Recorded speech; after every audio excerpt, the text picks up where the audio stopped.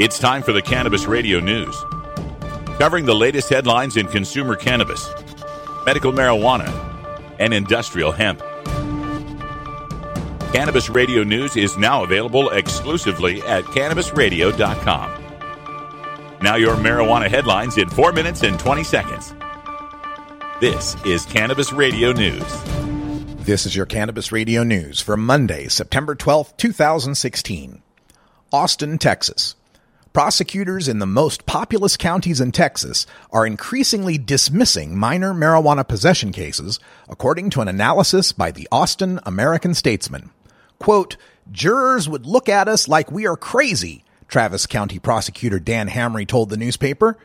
"You're spending your time, our time, and the court's time on a small amount of personal marijuana?" End quote.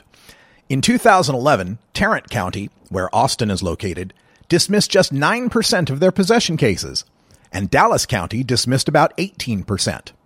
Last year, Tarrant dropped a quarter of their cases, and Dallas dropped over 40%. Other counties throughout Texas seem to follow the same dramatic decline. Arrests for possession haven't budged much, but now some counties are using drug court programs that drop the charges if the defendant completes a rehab program. Annapolis, Maryland. Black lawmakers in Maryland are outraged that none of the state's recently granted medical marijuana business licenses belongs to a company led by minority owners.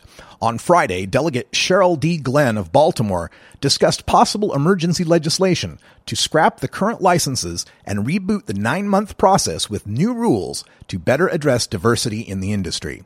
Lawmakers had raised this point in 2014, but the Maryland Attorney General's office issued an opinion that taking race into account in licensing would be illegal without first proving discrimination already exists in the industry.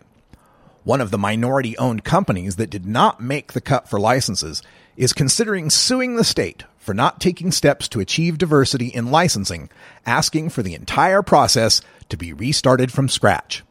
Patient advocates counter that there has already been too much delay in starting the program, and starting licensing over now would just put the first medicine for patients even further down the road.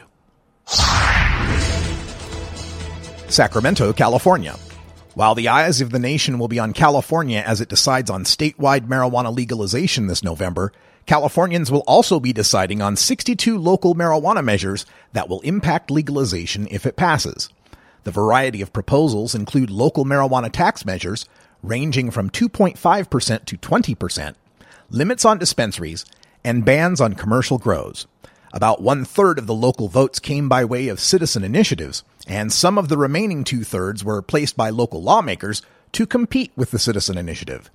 In Costa Mesa, for example, 2 citizen initiatives propose a limit of 8 or 4 dispensaries, and they face off against the city council's measure banning marijuana shops.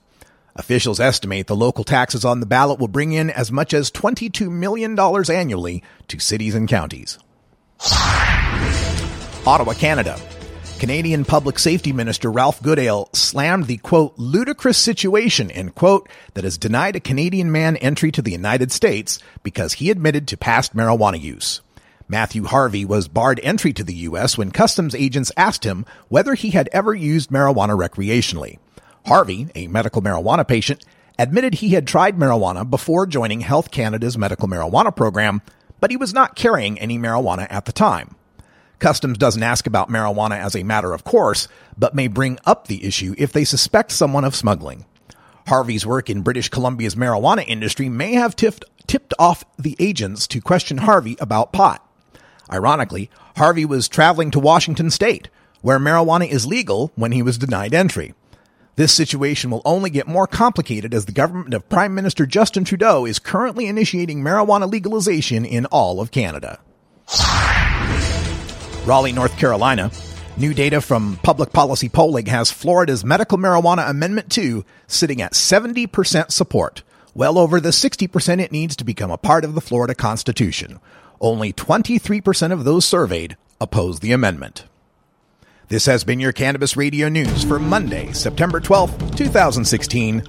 I'm Russ Belville.